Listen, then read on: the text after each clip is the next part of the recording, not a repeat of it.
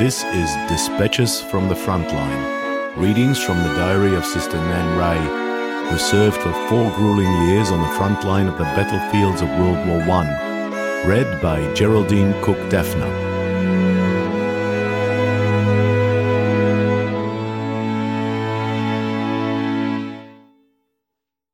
(1918) March 25th. Sudden orders at 7 a.m. to get ready for train at once. Scrambled breakfast and hurried packing of equipment. Train left, but without sisters. Ambulance trains expected for patients. 5 ambulance cars of wounded and sisters left German-occupied Noyon at 8:30 a.m. Thrilling drive to Amiens. Roads under shell fire. All wearing tin hats with gas masks ready. Roads crowded with troops and guns retreating. Some reinforcements advancing. Everything seems disorganised. Every now and then complete blocks, and we try to find out something from the men who crowd around. Rumours very disquieting. Met Mr. Nicol by a pillbox, a dug-in guard post, by the roadside, which we investigated during a block. It's refugees evacuating villages and joining the treks on all sides.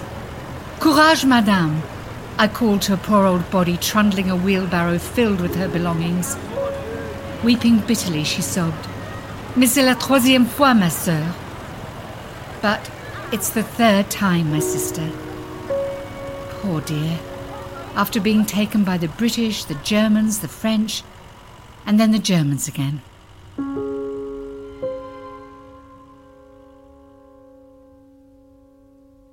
Arrived at Amiens just after midday. Luncheon at 44 Stationary Hospital. Went to station to see about trains and was accosted there by an angry French lady who bitterly accused the British of letting the Germans through. No trains available till evening. We had a rest in the beautiful cathedral, now sandbagged. Had tea and eggs at a cafe where the waiters and proprietor were most curt. Got back to station at 5 p.m. Indescribable confusion everywhere. Huge booking hall and all entrances packed with a struggling mass of refugees trying to get away. The town was bombed last night badly, and it will be bombed again tonight. And one realises that the station will be the target. Tragic scenes. Weeping women and children. We sat on a platform till 8:30 p.m. and watched, and tried to help sometimes. Trains arriving full of wounded. Too many already dead, but put on one side with blankets pulled over their heads. At last, we 4 struggled into a 3rd-class carriage of a very crowded train with some airmen and artillerymen, all packed in like sardines, and all so exhausted and sleepy that we leaned on one another and dozed at intervals. March 26th. Arrived at Abbeville 4:30 a.m. and went to Sisters' Hostel, which was already overcrowded with refugee sisters. Had delicious tea, then rolled up in brown blankets on the office floor for 2 hours. Lockie, Sister Lachlan of Royal Melbourne Hospital, in charge here, very good to us. Breakfast and a wash. I felt stiff with dirt.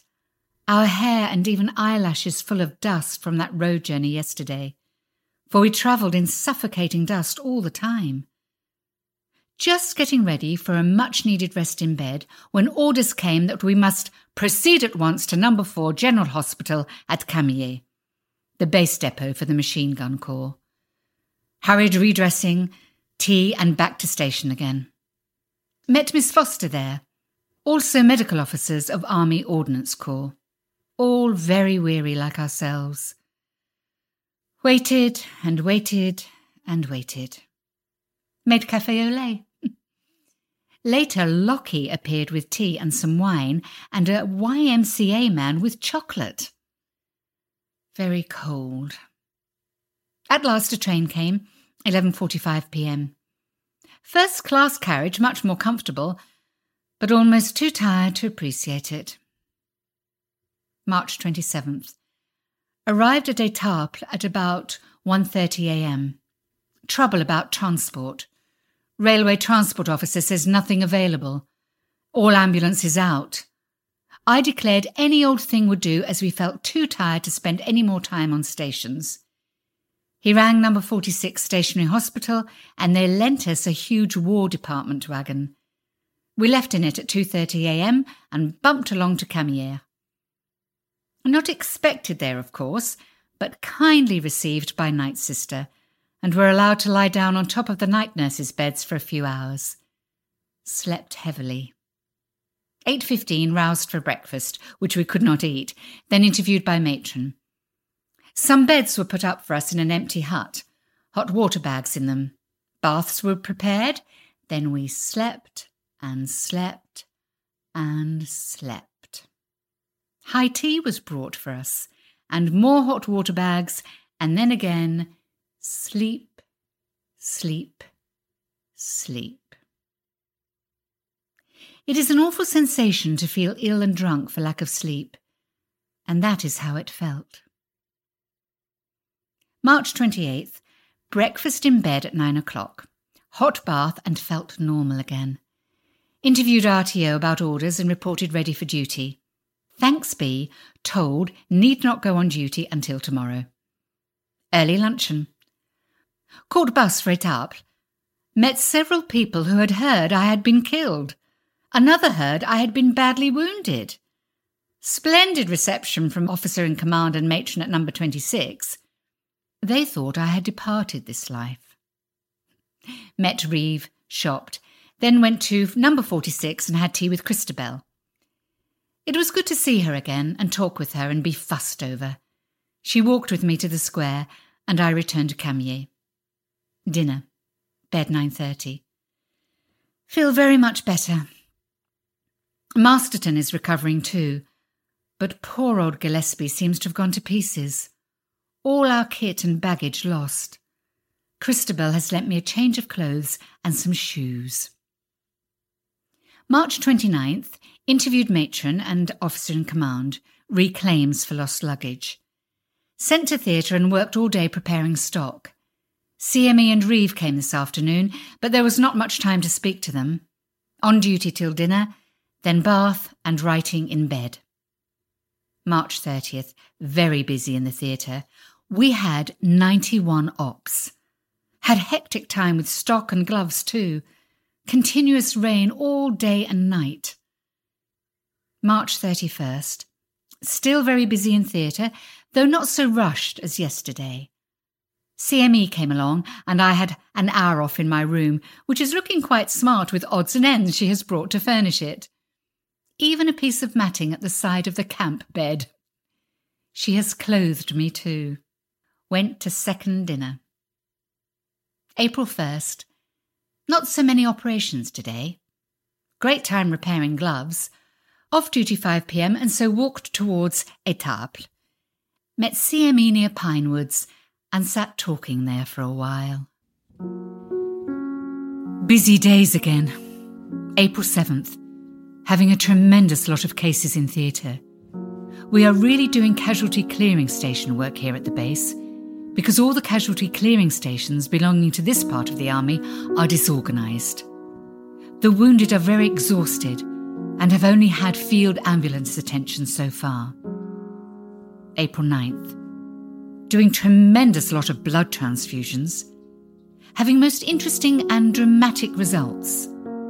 Practically moribund cases come to life whilst we watch. The donor's blood reviving them as it fills their veins. Mostly using paraffin tube method. I am getting quite expert at preparing the latter, as I have them all to do at present. April 20th. Still at number 46 Stationary Hospital, Camières. Next door is a machine gun school, so we get a fair amount of night bombing.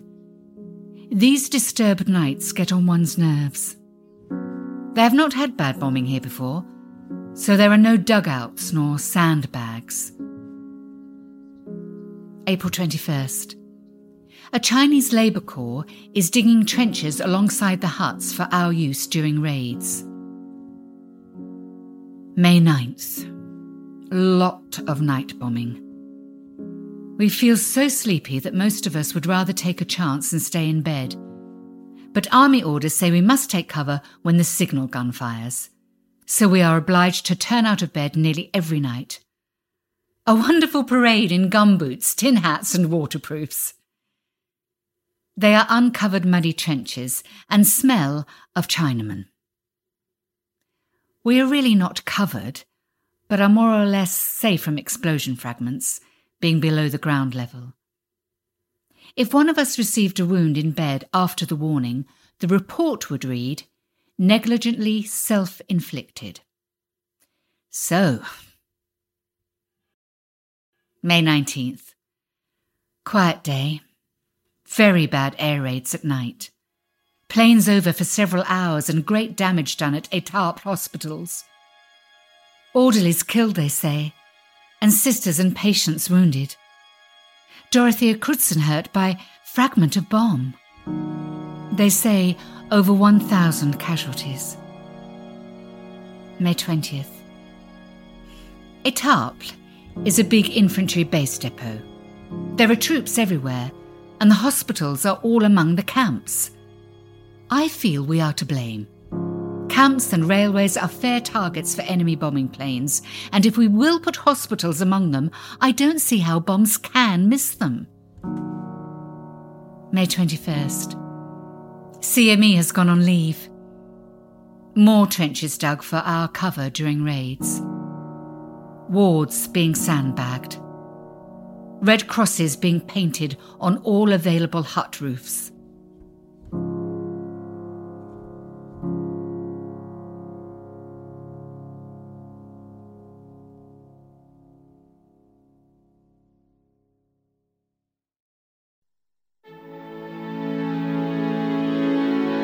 Thank you for listening to Dispatches from the Frontline. This project was directed by Naomi Edwards, read by Geraldine Cook-Defner.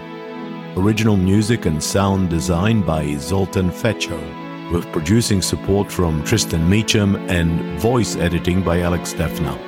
The creative team gratefully acknowledges the support of the Victorian Government through the Community Support Fund and Public Record Office Victoria, and Creative Victoria with Regional Arts Victoria through the Sustaining Creative Workers Initiative supported by all the Queen's Men.